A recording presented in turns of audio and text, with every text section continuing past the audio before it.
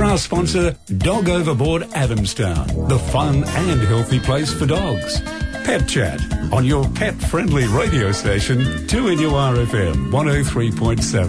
Hello. It's always wonderful to be here. A big welcome to the show, Cheryl Shaw and Dr. Kimberly Earl. Oh, hang on. There we go. Hello. Sometimes I forget it's not just about me. Lovely to have you both on the show. We're going to go to Helen right now. Helen, you're in Bonnells Bay. What's your question for Dr. Kimberly Earl? Okay. Is it all right to give dogs peanut butter in biscuits? My daughter-in-law has bought biscuits from a pet shop up East Maitland Way, and they contain peanut butter. Okay, so the biscuits themselves have peanut butter in them as a flavourant? Yes. Yeah, no, that's no problem with that. We don't seem to see nut allergies in our dogs the way we do in a lot of our humans. I actually use peanut butter for tableting my dog. When I need to tablet her, I'll give her a scoop. And so I think that the issue is going to be as long as, A, the dog likes the food, B, that the calorie level of the food, because peanut butter is fairly oily and can have fairly, lots of calories. So we wouldn't potentially want to be feeding it to a fat dog, or at least if we are, then we need to sort of watch what our portion sizes are like. And I think also making sure that the dog does well on that food. But I wouldn't see a particular problem with it. Peanut butter is used in a lot of treats for dogs and things in Canada and North America that are allergic to different meat proteins, because it is pretty well tolerated. So I don't think there's a major issue with that at all. Yes. Oh, Bonnie's allergic to chicken. Yeah, so exactly. Yes. So a lot of dogs have chicken allergies, but peanut butter is usually pretty okay for them. Yes. Okay. My neighbour got a recipe off Google or off the computer, and I know there were 2 eggs and about 2 tablespoons of smooth peanut butter, plus the flour, etc. And that's for a treat, is it, or to make a treat? Oh, they're biscuits, yes. You give them to them as a treat. Yeah, as a treat. Yeah, that's fine. No worries. Thank you for your call, 49216216. We're going to go to Jody now in Woodbury. What's your question for Dr. Kimberly Earl? Yeah, I have a cockatiel, and she's just laid eggs. Oh, yes. She's laid 2. Okay. And she seems to be weeing a lot, a hell of a lot. Yeah, okay. So cockatiels and chronic egg laying is common, but we would consider it a problem, and we would usually recommend that you go and see a vet who's familiar with birds and avian problems, because they can get lots of issues related to the egg laying, so egg binding, calcium deficiency, those sorts of things. Increased urine production is not uncommon. Quite often in a reproductively active female, they'll just retain a lot of their body fluids and feces, and instead of defecating frequently throughout the day, they'll sometimes hold it into bigger piles, and it's sometimes to do with what cycle their egg is, where the egg is located in the tract. So that's not uncommon, but certainly we can there are things we can do, let's say, to help stop that. We would consider it a problem, I guess, from a standpoint of it can cause lots of issues for the bird. So if it's maybe only her first couple eggs, you might give her an opportunity to settle down, but it's the right time of year for it, and chances are this is the signs of the way things are going to be, and cockatiels can become very prolific egg layers. It's not uncommon for them to lay 8 to 10 eggs at a sitting or over the course of a few weeks, and that's really, really hard on their body. So I'm assuming she's not in with a male. You're not looking to breed her, that she's just a female. No, I'm not looking to breed her. Yeah. So maybe seek the advice of a vet. It's a bit of a complex issue, and there's lots of things that we can do to try to settle the problem down or settle the issue down. Probably the urine is just the fact that her cycle is changing, or her body functions are changing a little bit because of the eggs. Does it sound like it's anything serious? With the urination, it can be, but often it's not if she's egg laying. If she wasn't egg laying, it would certainly be problematic.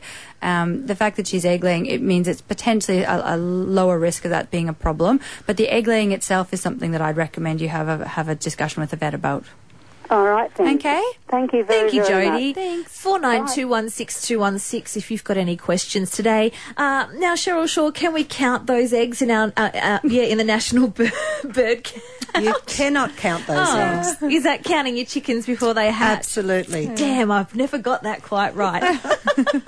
But look, you're saying it is going all week, the National Bird Count. That's right. BirdLife Australia, they're a non-for-profit organisation. They're all about the conservation of birds and seeing how birds can cohabit with humans. So it's not just about going into your backyard to count your birds. You can also go to your local school, to, by the ocean, via the lake, your church ground, anywhere, open space. Here at the uni, fantastic on campus. We've got so many birds here. But what they ask you to do is to go out for 20 minutes. Now, it's only 20 minutes. You need to time this. Okay. And count all of the birds you see, or sometimes you might not see them, but you may hear them. But you need to be able to identify the bird. Oh, that's going to rule me out. You just have to get the app on your phone. That's right. Magpie, minor bird, done.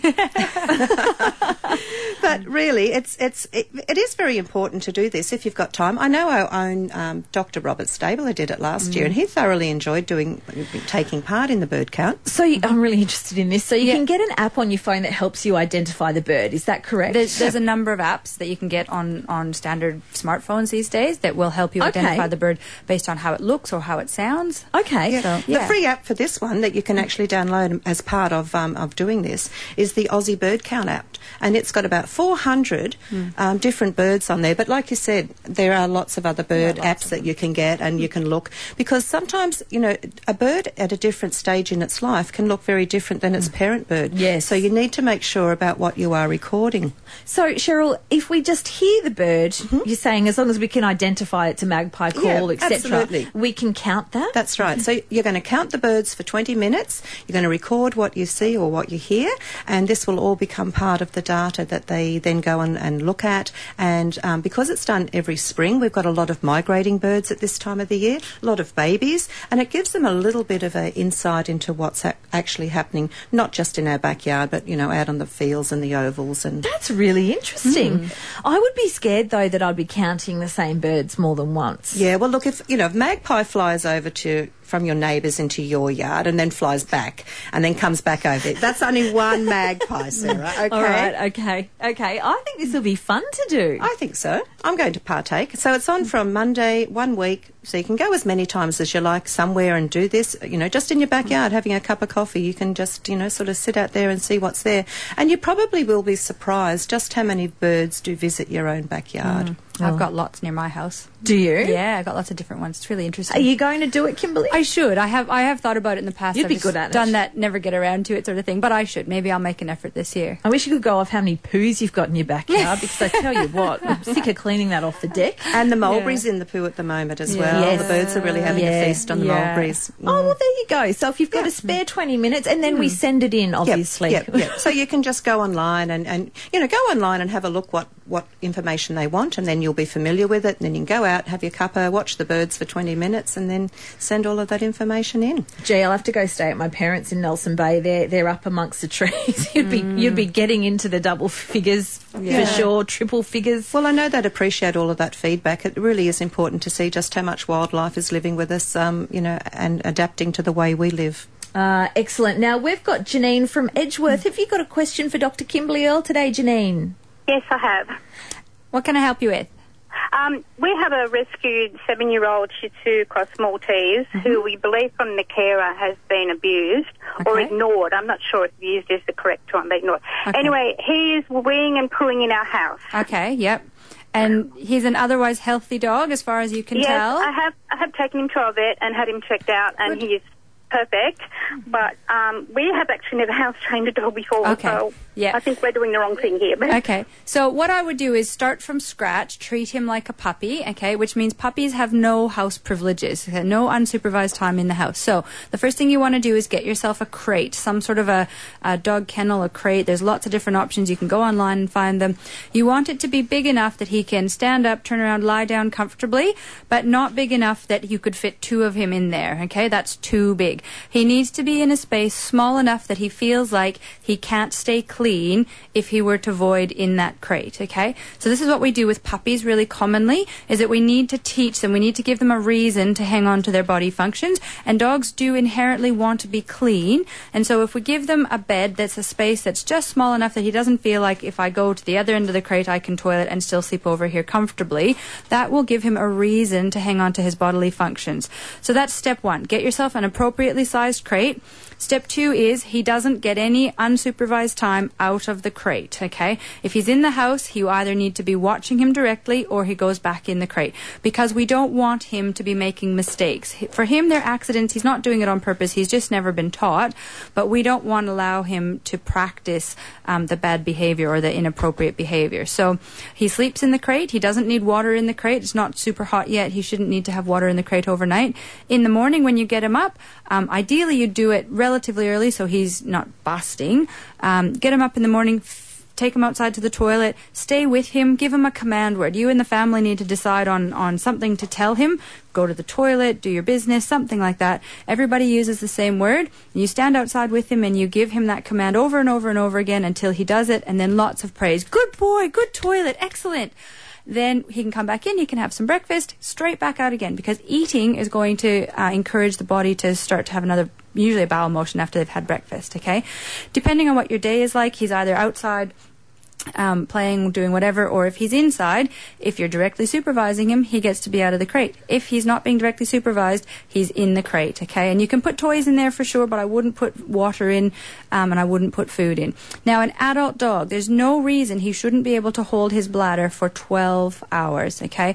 So we don't necessarily want him to be in the crate every day for 12 hours, but there's no reason he can't, which means that if you do have to go to work, as long as he's had the opportunity to go out and empty himself before work, if you have to go to work for 8 hours and come home, as soon as you come home, you let him back out, he should be able to get through that 12-hour period of time without soiling himself, okay?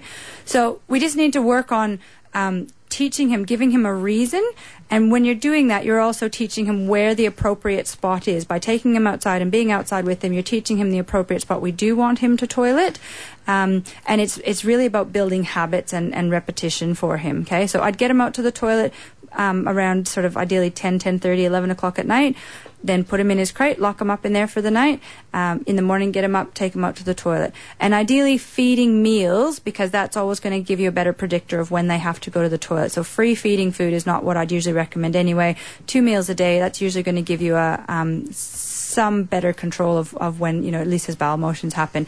And just be persistent. Take a bit of time. You can always call a vet hospital and speak to one of their nurses. Usually the ladies who are doing puppy preschool are pretty knowledgeable. But going to Ken now, who's been waiting patiently. Thank you, Ken, in Barrow Bay. How can Dr. Kimberly Earle assist you?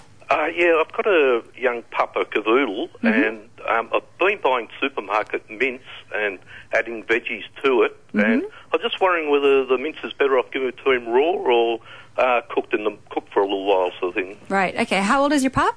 It's 5 months old now. I've been heating it up for about 20 seconds in the microwave and then just adding the veggies, sort of thing, yeah. So do you feed your dog any biscuit food, any kibble food as well, or just the meat? I give him advanced rehydrated puppy food. Oh, yes, so okay. I get fed twice a day, sort of thing. Right, okay. So that particular food is meant for quite young puppies. You probably want to look at an actual, dry puppy food, because your pup should have pretty well, or be getting all of his adult teeth in, things like that. Yeah. One of the things that I usually recommend is that when we have growing puppies, it's really quite important that we are feeding the majority of a food as a really balanced food. And what you're doing, unfortunately, is actually with all that meat and vegetables, you're actually unbalancing the foods from the way that the processed foods. I know people have an issue with processed foods because they think they're boring and things like that. But they're actually well balanced. And so when you're feeding a lot of meat and vegetables, you're actually unbalancing that food, and that actually leaves your puppy open to some potential problems, nutritional issues, growth issues, things like that. So my preference is for puppies to always be eating about 80% of a good quality processed food, or a good quality, sort of commercial food, because a lot of work and research have gone into making sure that they are well balanced in terms of nutrients and things. Right. From a standpoint of raw versus cooked meat, certainly there is some evidence that raw food fed to dogs can cause problems, more so in the humans, though, than in the dogs themselves. So if your puppy is tolerating it, I find that a lot of puppies won't tolerate raw food. It's too hard on their tummy. They don't grow well. They have diarrhea. They vomit, those sorts of things. If your puppy's tolerating it, then that's probably okay. But there is certainly some evidence that households that have dogs that are fed raw food diets have an increased risk of things like salmonella poisoning, things like that. Not so much in the dogs, because they can tend to handle that bacteria going through their system, but in the humans as well. So my preference is for cooked. If you're going to do, if you're going to do it, you sort of on your own. What about if it's mixed, like what I mix up and half like commercial tinned food and half raw meat, and not raw, but the cooked meat. Yeah, cooked meat. Sort of mix them together or not? Yeah, again, I mean, it comes down to dilution, so that the commercial foods really are quite well balanced, and if you're doing 50-50, you probably aren't going to have really significant issues, and in a cavoodle, it's not probably a disaster. In a large breed dog, I think mixing food or diluting it out can be really, really problematic for some of our bone and joint issues that we have. Like I said, 80% is my goal, to try to be feeding a minimum of 80% if you can do it. So, and the other thing is that I'm anti-bone. So raw feeding food and things like that is fine, or feeding meat. But anti-bone these days, I think there's just no such thing as a safe 100% safe bone. And it's not worthwhile a risk. Okay. Okay. Thanks very much for that. No worries. Okay. Thank you. Welcome, Anthony from Morisset. Now you've got a comment about dog food. Yeah, just about bone. I feed my dogs 50% bone. I understand about salmonella with the raw meat, because I feed them chicken. They eat chicken wings and chicken legs, and they have kibble as well. But that's all they eat. Their stool's always healthy. They're very healthy dogs. Because I was always led to believe that dog's diet should be 50% bone. Listen. That's why I've always fed them chicken. Yeah, I mean, for some dogs it works, and some people never have problems. In my clinical practice, we have at least probably 2 to 3 patients a year die from being fed bones that were supposedly safe bones. We see loads and loads of dogs who have fractured teeth. They get bones caught in their esophagus, caught in the stomach, caught through the colon. They get constipation issues. From my standpoint, it's not worth the risk. There are certainly people who have done it for years and years and don't have problems, but my recommendation, our practice recommendation now is no bones. We just don't think it's safe. I don't feed them any beef bones at all. It's only chicken. But and they're large dogs, so I wouldn't feed small dogs bones. Yeah. They just haven't got the jaw power. But my dogs chew the meat up really well and the bone up really well. And so far I've been lucky, Good. Glad to hear it. All right. Thanks for your call, Anthony. So, but is that true that a dog's diet should consist of bone? No, never. None of my dogs have ever had bones. I don't ever feed my dog's bones. So I think this day and age, I mean, you have to remember that none of our dogs that we have as pets are wild dogs. There are some things that we carry across, from wild dogs to our pet dogs, and other things we don't. And in this day and age, they don't need it. So they like it. I absolutely agree, they like it, but they don't need it. If you're using a good quality. So it's not good for their teeth and all that sort of thing? No, there's not really any good evidence. If you look at wild dogs, they have often very poor dental hygiene, so there's no evidence to that. Yeah. We take more teeth out of dogs that have been chewing bones than we would say that have had good teeth because they've been having bones. So. Okay. Yeah, thanks for the question, though, Anthony, because I'm sure a lot of people are in the same boat as you. 49216216 is our number today. We're going to have a quick break, and then when we come back, we're looking at obesity in our pets. Yeah, we have an obesity epidemic in our pets as well as in our people. Whoa. All right. Well, and is it true that I've heard this thing that if owners are slightly overweight, it's, common that the pets will be as well. Is that a thing? It is. It's a thing. Yeah. Not only, but it's a thing. It's hard to know whether it's related, but yeah, it's a thing. Now, Cheryl Shaw, you were talking before about the national bird count that is happening this week. Yes. We've just had someone text in and ask if you'd be able to let us know the phone number and website again for that, please. I don't have the phone number, but I have the website available. It's Aussie Backyard Bird Count. And it's actually the BirdLife Australia. They're a non-for-profit bird conservation organisation, so you can go on there and have a look.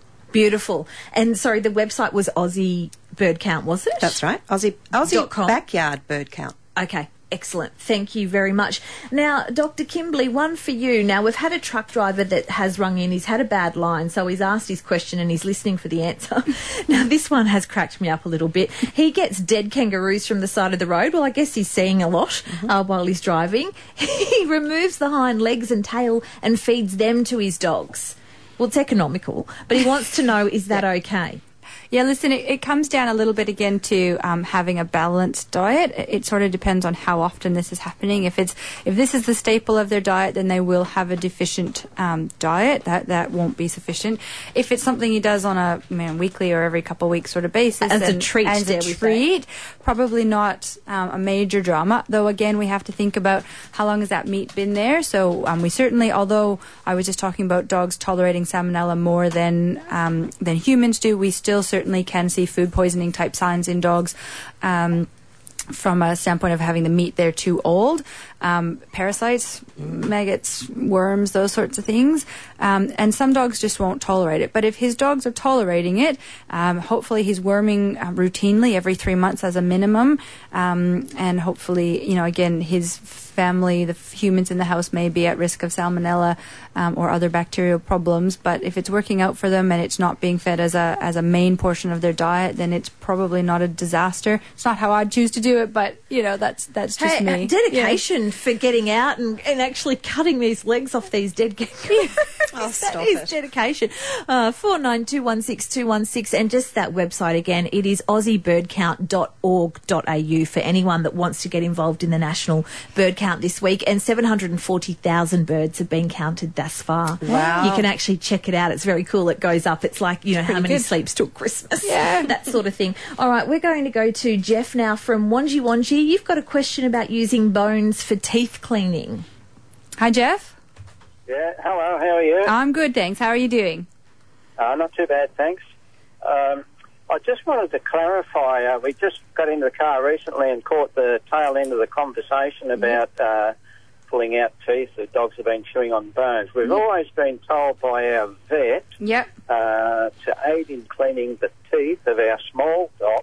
Raw chicken wings is the way to go. Yeah, listen, it is a controversial topic in Australia. It is a very culturally Australian thing for people to feed chicken necks, chicken wings, and even to have vets recommending that. Nowhere else that I'm aware of in the world, certainly if I was recommending that in Canada, I'd be up for a malpractice suit. It just doesn't happen in other places. So, I see lots of dogs that get chicken wings and chicken necks and things like that on a regular basis that have terrible teeth. I see lots of dogs that don't get that have good teeth, but I also see lots of dogs that don't get those things that have terrible teeth as well. We need to remember that dogs, when they're chewing, they're just chewing with the teeth at the back of the mouth, and often where we have little dogs with major problems are in the front teeth and their canine teeth, which are the fang teeth, that they don't use those for chewing at all. So our recommendation, my practice recommendation, is we don't recommend feeding bones for any reason, and certainly I don't feel that it's that useful from a teeth cleaning perspective. I absolutely agree there are still vets in Australia who recommend it, but I think it is something that we need to be cautious of these days, and we definitely do see problems in some dogs when they've been getting chicken necks, chicken wings unrelated to the teeth, that I feel like that is still a potentially risky practice. Okay? Okay, so can you give a recommendation of what we can do to keep their teeth clean? Yeah, listen, absolutely, lots of things. So brushing your dog's teeth with a pet-friendly toothpaste is really, really good and important. Lots of dogs like it and will tolerate that. There are a number of prescription dental diets that can be used. There are things like in-water additives. There are some that are better than others, but there are some of those that can be quite good. There are some dental chews, I'm not supposed to say brand names, but different dental chews. They are not so much problematic, but I think if you've got a dog that only chews on the right-hand side of the mouth, you're probably only going to see a clean right-hand side of the mouth. Doesn't help the left-hand side of the mouth. And then lots of dogs, pretty much every dog really these days should be getting some regular dental cleanings throughout the course of its life. My dog's 10 years of age. She's had 3 dentals in her life, and she's probably not too far off being due another one. In this day and age, we have really good dental hygiene techniques that we can use in a veterinary setting, and they can be, that's the thing that's going to keep your dog's mouth the healthiest. Thank you for the call, Jeff. We appreciate it. 49216216. Robert in Merriweather. Now, your dog is chewing all the time, but you don't know why. That's right, yes. He's a 12-month-old dachshund. Yeah, and what's he chewing? He loves chewing his bed. Mm-hmm. He'll chew up the mesh on the screen door. Oh, yes. He hasn't attacked any furniture yet, but he's got a ball which is virtually indestructible. He continually chews that while he's playing with it. Yeah. So, I mean, Liz, he sounds like he's motivated by things in his mouth and that oral sensation that he's getting. So, really important that we're offering him lots of different chew things to chew on, dog-safe toys. So you've got the ball. You can use things, Kongs and different things. So I don't recommend bones. We've just been discussing that today. There are Nylabone type products, which are sort of like a plastic product that you can get for chewing that actually can help dogs that have a real drive to be chewing, and they're safe because they can't break off big bits of them. So you can check in with your local pet shop, or some vet hospitals stock those sorts of things. So they don't digest that bone, they just chew on it. Yeah, it's plastic, and they only can get like little nubbins of it off at a time. So if they swallow it just goes through in the feces. But it often really relieves that outlet for that requirement for chewing that dog has. Okay. Sometimes it's actually related to just overall exercise. That maybe your dog, for his activity level, he's feeling like he needs a bit more exercise. And we certainly can see sometimes as a displacement behavior. If we've got an anxious dog, he's taking it out on that, particularly if you're finding he's destroying things like doors and window screens and things like that. So that may be something that you need to have a discussion with a veterinarian or behaviorist about, to see if there's some of those issues going on. But I would look into some of the the chewing bones that are safe, that are not real bone. That can be really useful. Okay, we have been giving him real bones, but that will stop now. Someone's been listening to the show, yeah. And also, we were just hoping that he would grow out of it, because he's sort of just coming out of the puppy stage. Yeah. Chewing is a natural behavior for dogs, and some dogs do it more than others. And he probably still will, but certainly at a young dog, often it's exercise related. If you can get him out doing some other behaviors, chasing a ball or just going for walks, if he's got a good recall, getting him to an off-leash park, so he's got some real burn off some energy sort of stuff. You might find that helps as well, because around those young dogs that are adults, but they're not sort of settled into adulthood yet, they have a pretty high energy requirement, so you may need to just work on that a little bit too. Okay, great. Thanks very much, Robert. Thank you for your help. Thank you. Have a good day. Bye. You too. We appreciate the call. Having a quick look at the weather, it's all thanks to our sponsor, the Hunter Motor Group, Maitland, for new Honda, Subaru, Volkswagen and Isuzu Utes. Now, Dr. Kimberly, we were going to have a look at obesity in our pets. Yeah, so we've almost run out of time. But listen, some stats out of 2013 that the AVA, the Australian Veterinary Association, put together, gave us a really horrific sort of picture that 40 to 44% of our dogs, 32% of our cats are obese. Oh, wow. And I would say it's probably, certainly with dogs, it probably borders 50% in my practice. And so it's something that's really, really common. It comes from us, having an availability of food for our dogs all the time. In a wild situation, our dogs would have to hunt for their food, and they're only going to do that when it's worth their while. So they've got to be hungry enough. They've got to get that motivation. Motivation, yeah. So most wild dogs will only eat every second or third day, and our pet dogs are being fed once, twice a day. And I'm totally for feeding twice a day, but I constantly have people coming into me saying, well, my dog doesn't really eat very much food. And I look at this dog, and he's a 15-kilo dog in a 25-kilo body, and I say, well, that's because you've got two dogs. So listen, I just want to make people aware of it, because we're not going to have time to go into everything, but be aware of obesity in pets. Most people are overfeeding their dogs and their cats for what the level of energy burning that they're doing. It's something that's definitely worthwhile listening to to your vet about. If they tell you your dog is overweight, it's really easy for us to do. We control where our dogs get their food from, where our cats get their food from. It's as simple as cutting it back, and it can make a huge difference to their life and their quality of life. It reduces their risk of arthritis, of diabetes, of cancer. It reduces their lifespan. If they're overweight, it reduces their lifespan, and it certainly impacts their quality of life. So it's something that I think is really, really important for people to be thinking about. And they actually talk about it as sort of being like the sixth vital sign. You know, we've got temperature and pulse rate and blood pressure and those sorts of things. But body condition is really important, and it can be life-threatening. If you have a fat little pug who's already struggling to breathe through his tiny little, breathing tube of a trachea that he's been given, and then you've got fat, and that fat is surrounding that. It's in the back of his throat. It's making his tongue thicker. It makes it harder for him to breathe. You get a hot day and you try to take your lovely little pug out for a walk, he might just keel over dead because he can't get enough oxygen to his brain. And it seriously is that severe that obesity can make a big difference to these guys. So, Kimberly, for people driving or at home that are going, wow, I'm in that boat, my pet could lose a few kilos. Yep. How do we start about doing that? So, realistically, it's all about portion control, okay? Whatever you're feeding your dog, if your dog is overweight, it's too much. And it's almost always going to be too much if you look at what the manufacturers say on the package of the food, okay? So I always tell people the way to start is, first of all, take your food that you're feeding your dog, measure it out so you can see what it is you're feeding, and then cut it back by 25%. Whatever it is, I don't care what it is, cut it back by 25%. Even if you don't make any changes to the treats, no changes, that doesn't mean increase the treats, but if you make no changes to treats and you just cut their meals back by 20%, that is going, or 25%, that's going to make a difference to your dog's weight over time. So that is a starting point. That's the starting point. And ignore the puppy dog eyes. Yeah, You've had enough. Absolutely. You've had enough. Yeah. Yep. You have to be cruel to be kind sometimes, and this is one of those times where you really just need to be tough and say, nah, this is for your own good, Buster. We're going to make you thin. Tough love. Look, I really appreciate it. Cheryl Shaw, Dr. Kimberly Earle, thank you both for coming in. Thank you. Just to let you know, the national bird count is now up to 741,066 birds. Oh, wow. Yeah, how cool's that? Thanks for listening to this podcast from 2NURFM at the University of Newcastle.